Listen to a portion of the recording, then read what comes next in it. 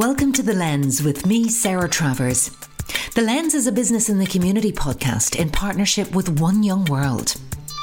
I'm delighted that I'm joined by guests today. Adrian Curry, Managing Director of ENCIRC, a global market leader in sustainable packaging, making around 4 billion glass containers every year. And Wen-Yu Weng, Principal Consultant of Energy and Utilities Practice, PA Consulting. Now, in this episode, we'll be exploring environmental sustainability and climate action. The UK has committed to achieving net zero by 2050, but many scientists are saying that we are not scared enough about the implications of global warming. With that in mind, how are businesses taking practical action and innovating to make a difference? Well, to find out, let's get into the conversation. Adrian, Wen-Yu, welcome to The Lens. So let's find out a little bit more about both of you. Adrian, if I could start with you, if you could tell our listeners a little bit about yourself, your background, and how your career has developed to bring you to the role of Managing Director of ENCIRC. Thanks, Sarah. Yeah, I went to university in Jordanstown. Didn't stay very long, I have to admit. 1 year was enough for me. So I left and went to work for a local company in Fermanagh at the time. Very well respected company, doing a lot of really good things. And it was a very exciting prospect at the age of 20 or 21 at the time. And the company was really focused on local materials, so sand and gravel, and adding value to these materials to produce building products, essentially.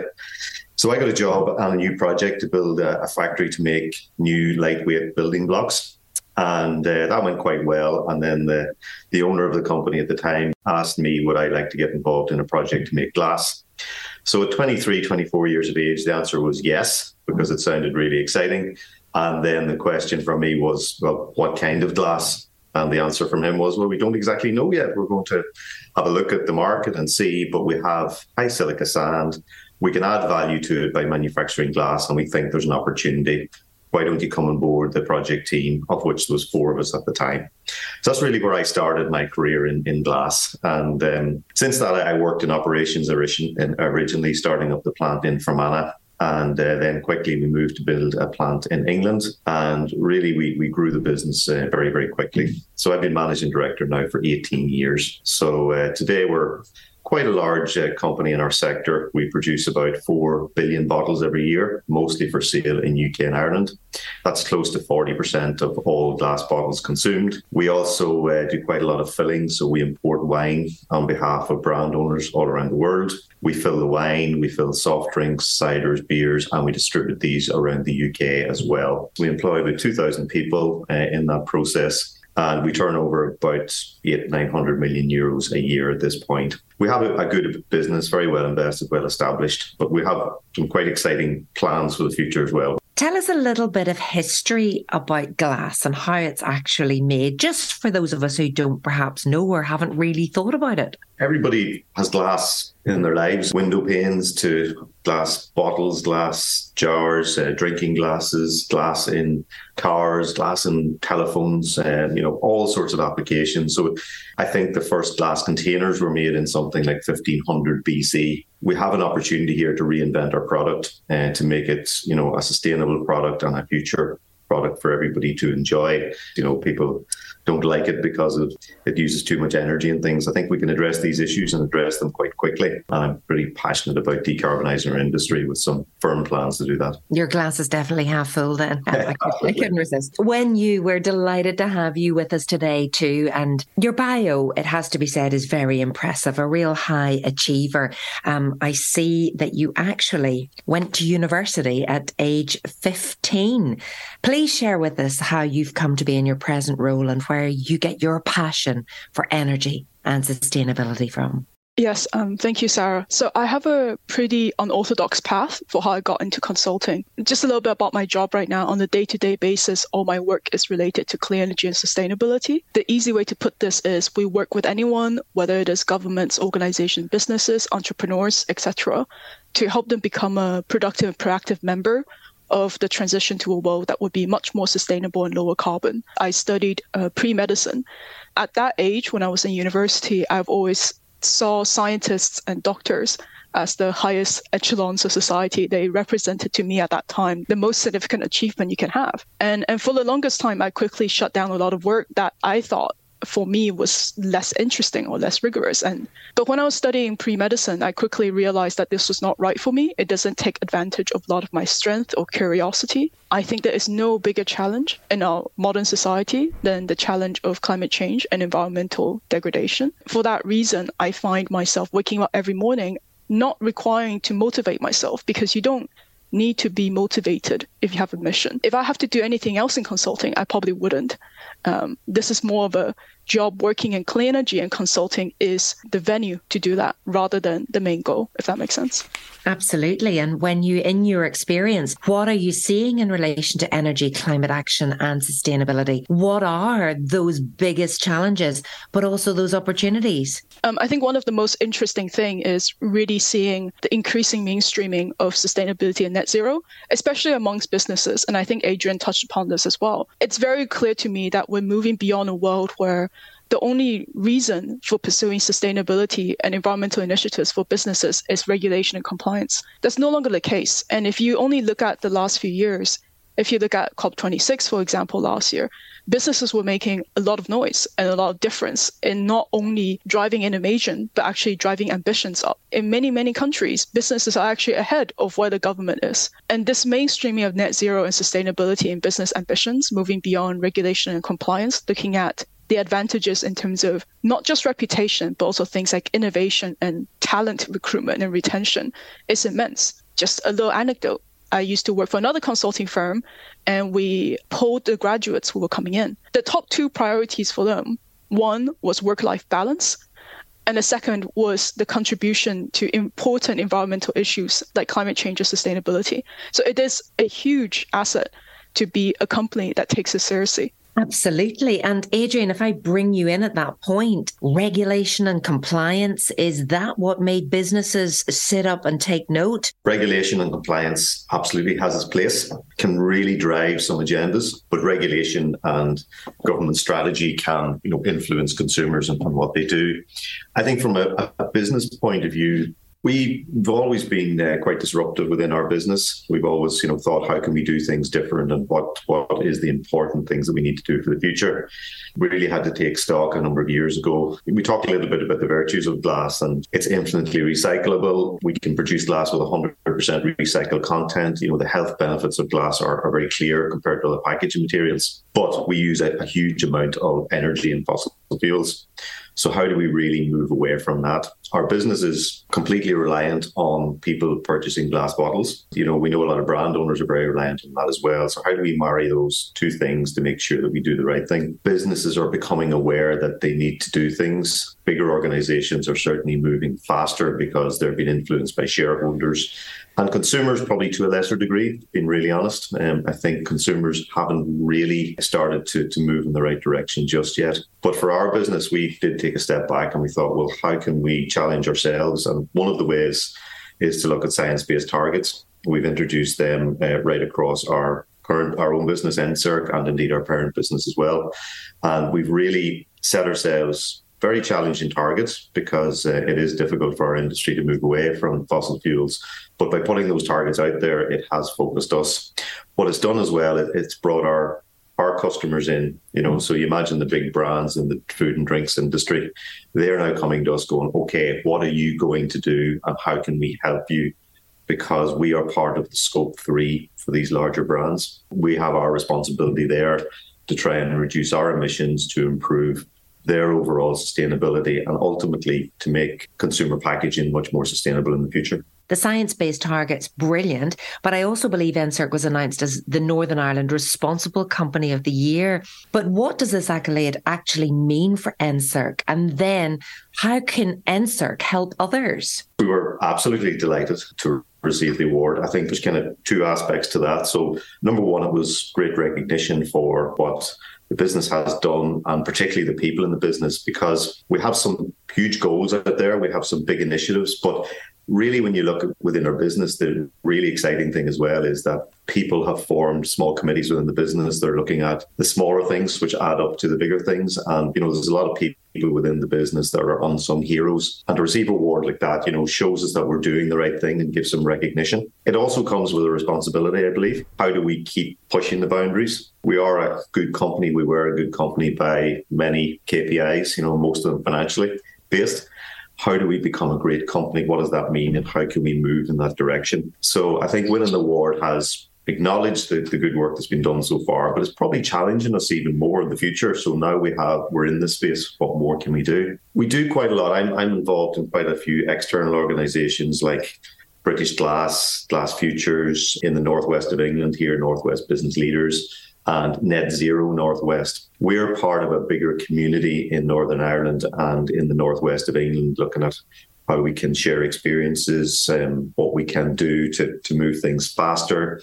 Engage with government is very important because, if we look at alternative fuels, often the financial case doesn't work. I think consumers aren't able or aren't ready to pay more for products, which is a concern. So government are going to have to find a way, I think, with taxpayer money to support the right initiatives and try and move things faster. As a wider community and group of businesses, for example, we can do quite a bit there to influence. We, 2 years ago, or a year and a half ago, we produced glass bottles for the first time ever in the world with 100% recycled material and 100% biofuel. Our bottles were actually displayed in COP26. And again, that has gained quite an awareness, Sarah.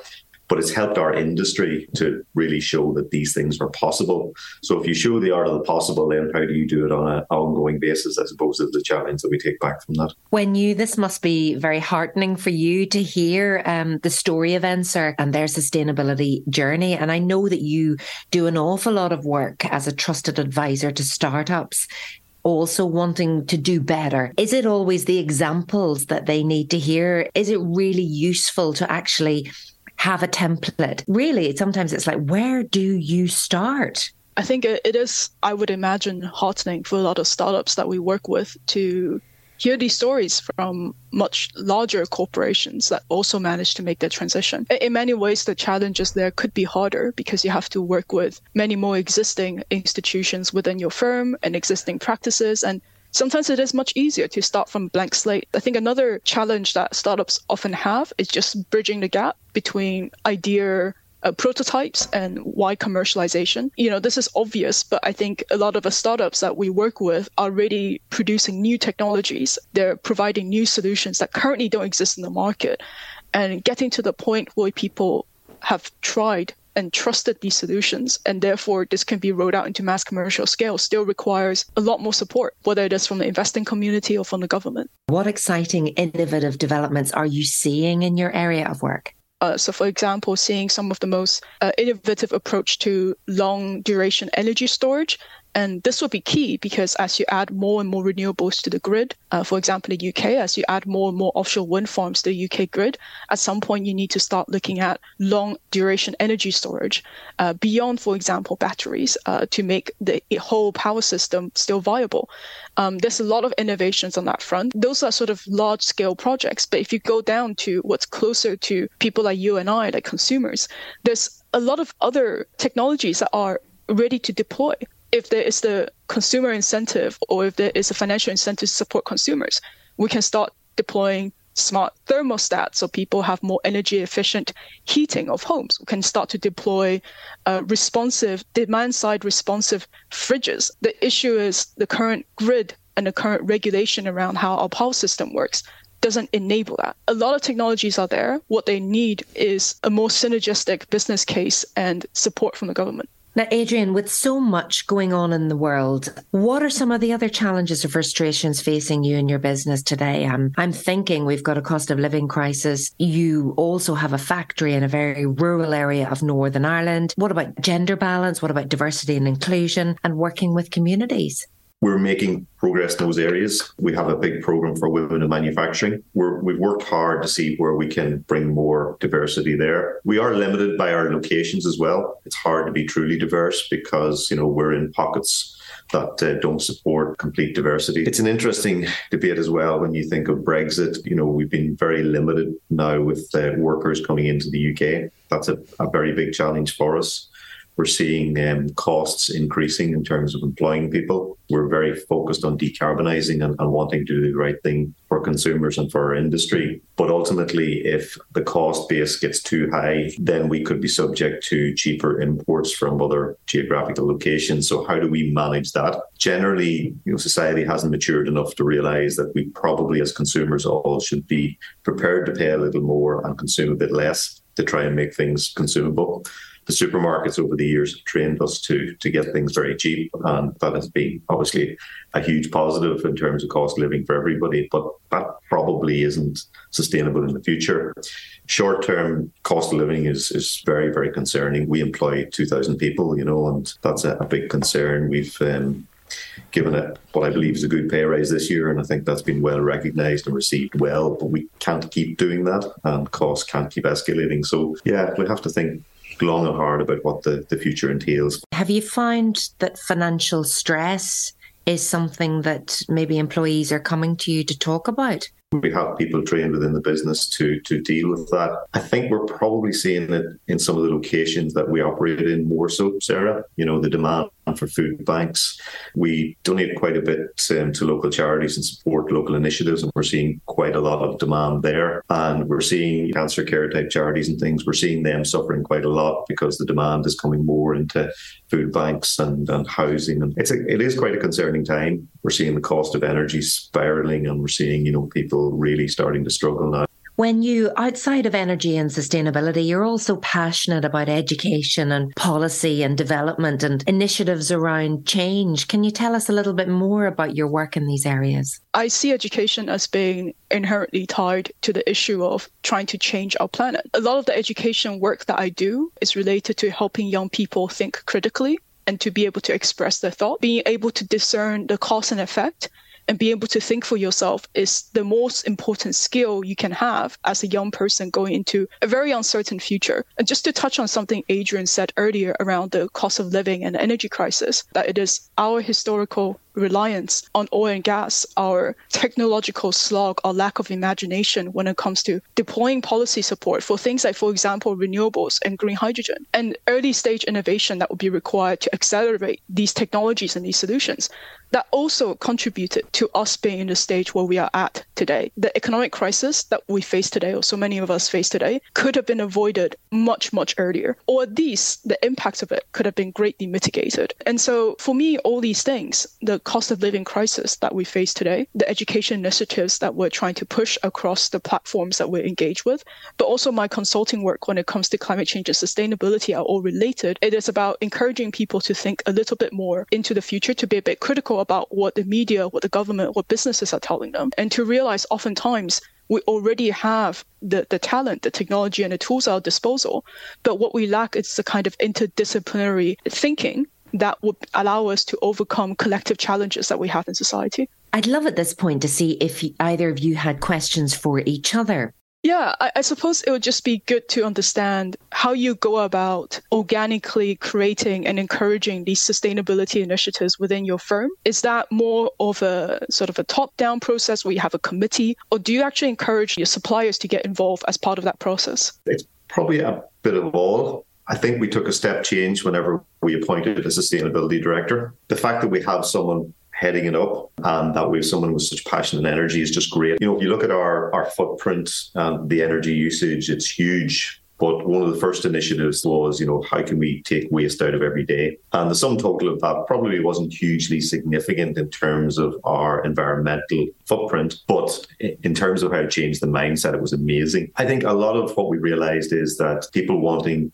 to start their careers today have lots of choice, or people wanting to change career. So why would you come and work in heavy manufacturing, in packaging, in a glass industry? So we're trying to address those things as well. So our values are up front and centre in everything we do. Our new employees and starts will realise the values before they start with the business. And then that naturally means that myself, the rest of the executive committee, have a big commitment to bringing change around. So I think all those things work in concert very well together. We have some big initiatives as well. We have 3 major plants, 4 actually now. We've just had a bit of an acquisition recently. If we look across all of the plants in Northern Ireland and County Fermanagh, we think that biomethane is probably a large part of the answer for that plant. We don't have much sun. We don't have any real prospect of getting hydrogen. We can't electrify our process completely, so we need to bring in alternative fuels to energy, be it biofuel, biomethane, hydrogen, whatever it may be. So we think biomethane, given the large agriculture industry in Northern Ireland, is probably a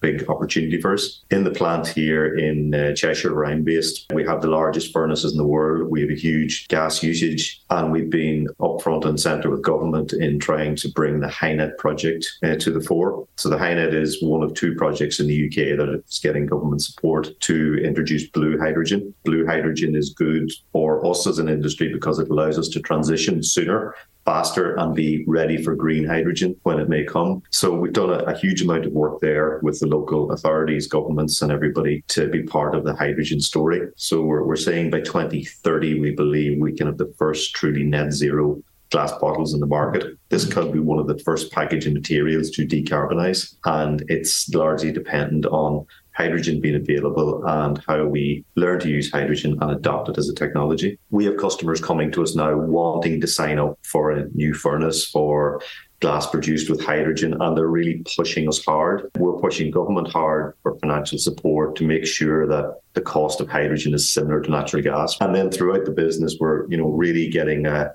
culture of doing things the right way. Resource efficiency is a big one as well, doing things right the first time, not wasting. I think if you see the work we've done and the awards we've received with business in the community, we won an award both from the manufacturer for a sustainable manufacturing company in the UK. Just inspires us all to do more and to be more proactive in these spaces. We'll have to mention too, you're being very modest. You also received a prestigious award as Cheshire and Warrington Outstanding Business Leader of the Year. But is it any wonder, because you're really tackling it head on, and it sounds like it's very costly as well. But whenever you see the impacts and outcomes, 85% of ENCIRC's customers say they choose ENCIRC based on your sustainability commitments. So it works.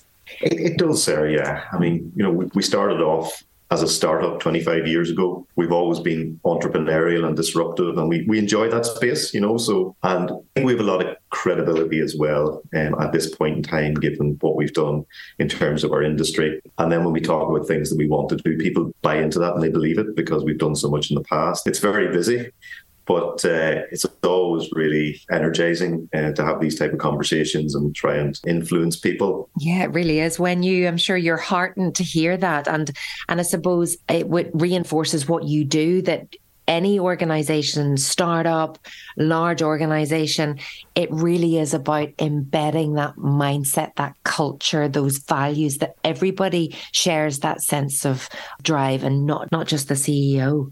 I think also it's a testament to the idea that it's really important to communicate your vision, and that this being an interdisciplinary problem. Every organizations, government or businesses need to understand how the policies or their plans will be perceived and how to ensure people are engaged. Because to Adrian's point, maybe the question around blue hydrogen is making sure people understand the energy transition is not just starting at a static state, ending in a static state. There will be many interim states in between. It's an ongoing, continuous, transformative process. Your ability to communicate that is very important. Sometimes people I know who will say hydrogen is just a Trojan horse for oil and gas companies, but they need to understand the role that hydrogen can play. And similarly today, in Europe, you're still seeing the debate of blue versus green hydrogen. And a lot of times, I think this comes down to different groups not being able to reach across and speak the same language to each other. So this is why it's an interdisciplinary problem. It's not just a technology or business issue. Adrian, would you like to come in on that? I couldn't agree more. It's one I heard a few months ago, and I think it's really good. People, really overestimate what they can do in a day or a week, and they underestimate what they can do in a year or a decade. So we've got to accept that this is a transition, but every change we make will add up, and in the end will probably come faster. There's an imperative on us today to start making change. But I'm not sure everybody really gets that. We had in England this year, we had our first day with 40 degrees, and everybody for weeks afterwards was going, yeah, climate change, we've got to do something. Today, it's probably fallen off the agenda. probably given some of the challenges that we're seeing as well. So it's very hard to balance those things. It's really important to make the right decisions today for the future as well. I have a question for one of the things that we think can be very interesting for glass is the circular economy. We can get to 100% recycled material, but there's about 600,000 tonnes of glass every year in the UK that goes into black bin waste and doesn't make its way back to us. When we don't get recycled material, we're digging up sand, we're producing soda ash, we're really harming the environment in these materials. So we want to get people to understand more about how glass is a material that if you choose it on the shelf, first of all, you consume it and you dispose of it in the right way. And I really just mean putting it in a recycling bin. We then get it back as a raw material and then we can use it. And it's something that I think the governments are poor on. I think the brand owners are poor on. And it's really just a question for you when as a younger person, do you see glass as a good material? If we put the right proposition out there, do you think people will buy into the prospect of glass being a really good, long-term, sustainable material? Yes, I do think so. I'll be honest, I wouldn't say I can speak on behalf of, obviously, all the young people out there. When it comes to identifying in society, and I think we're largely right that most of the masses may not put a premium on sustainability, or at least not explicitly when they buy. I think most people I know would prefer to opt for whatever feels sustainable. This generation of digital natives is not just about the choices they make, it's about the brand they're consuming, the philosophy they're buying into when they're buying a product. I often feel that the way we treat our waste reflects us as a society. Often our mentality is, the product after consumed, it's done. That's the end of my responsibility as a consumer. That's the end of, a lot of times, the responsibility of the company. And I think this is a fundamental issue. Just to maybe raise an example, in Taiwan, almost everyone recycles by default. It's actually quite interestingly the byproduct of a different policy. Taiwan being a very densely populated, urbanized island means that public hygiene in cities are extremely important to avoid rodents and a bunch of other pests. Everyone keeps their waste at home and they only take it out when a recycling truck passes every day. And I remember one time going back for summer and having not recycled, and the neighbor granny was telling me off. It's very normal. There's 2 trucks. There's 1 truck for the normal rubbish or 1 truck for all the recycling. You have to put your trash into transparent trash bags. Everyone knows if you're following or not. And there's peer pressure to do the right thing. So it was initially a hygiene policy. The government quickly realized and captured that and developed that into a much more widespread waste policy of creating a cultural code for people to recycle. I think we want to move towards a society where we engender this sense of responsibility for the waste that we're throwing out. And I don't see any policies directly addressing that. If we actually were to channel a lot more of our talent when it comes to policy and behavioral psychology and behavioral economics into looking at this issue of how do we engender more responsibility for waste, I think we'll have a solution, but that's just not a priority for our society. Excellent. Listen, guys, I want to ask you as individuals now, personally, yes, you're responsible leaders, but on a personal level, what are you committed to doing more of or less of in the coming year? I think for hundreds of years, the most significant leverage you can have to push for a good idea or to push for a good product or to do good things as a group of individuals is capital. I think slowly over time that has changed to technology. And I think today it's talent. We have generational talents in coding and economics and engineering that are working for companies that frankly are not all socially impactful. For me, I think the most important thing outside of, my day-to-day consulting job is to get more young people into the space to realize there's much more than what they originally think about. When they hear having a green career, they instinctively think conservation, waste management. There's a very narrow understanding of how anyone from diverse backgrounds, regardless of a discipline, can make a huge difference. And I think I want to encourage that curiosity in exploring quote unquote green careers, whether it is in clean energy, sustainability, or just being an entrepreneur in some of the well-established companies. And I think if we can channel talent towards this problem rather than some of the problems that people are being paid 6 figures in the US to solve, that really doesn't help us at all, then I think we go a long way in addressing our problems. I don't think there's anything more significant than the leverage of talent. If I was starting over again, I would definitely be looking for a green career. Adrian, what about you? it's really, for me, a lot of it's about making clever decisions and making better decisions, of course, and that's the less of. More of, I think, I can do a lot in my role in terms of influencing brand owners, government and things like that, and that does happen. So I'd like to keep doing more and more of that. I think one of the areas that I've noticed in the last while is that small, medium enterprises are really struggling. I think for bigger corporates, shareholders and social responsibility is a big thing. And, that drives good behaviours, generally speaking. So I've had a few of them come to me recently and ask, what can we do and how can we work together? So I think we're back to the community piece, Sarah. How can, ENCIRC as a company use its influence to share amongst the glass industry, but probably we can even have more of an impact looking at other industries locally and working closely together. Try and look at small clusters where industries work together and share things. If we have waste heat in our process, can somebody else use that waste heat? And then when we go down to social impacts and, how can we support local community groups and help people out? And, even things like our canteens, can we open them, and give people maybe free food? And with the power of 2,000 people, getting those people together to go, right, what can we do as a company and a society and as people?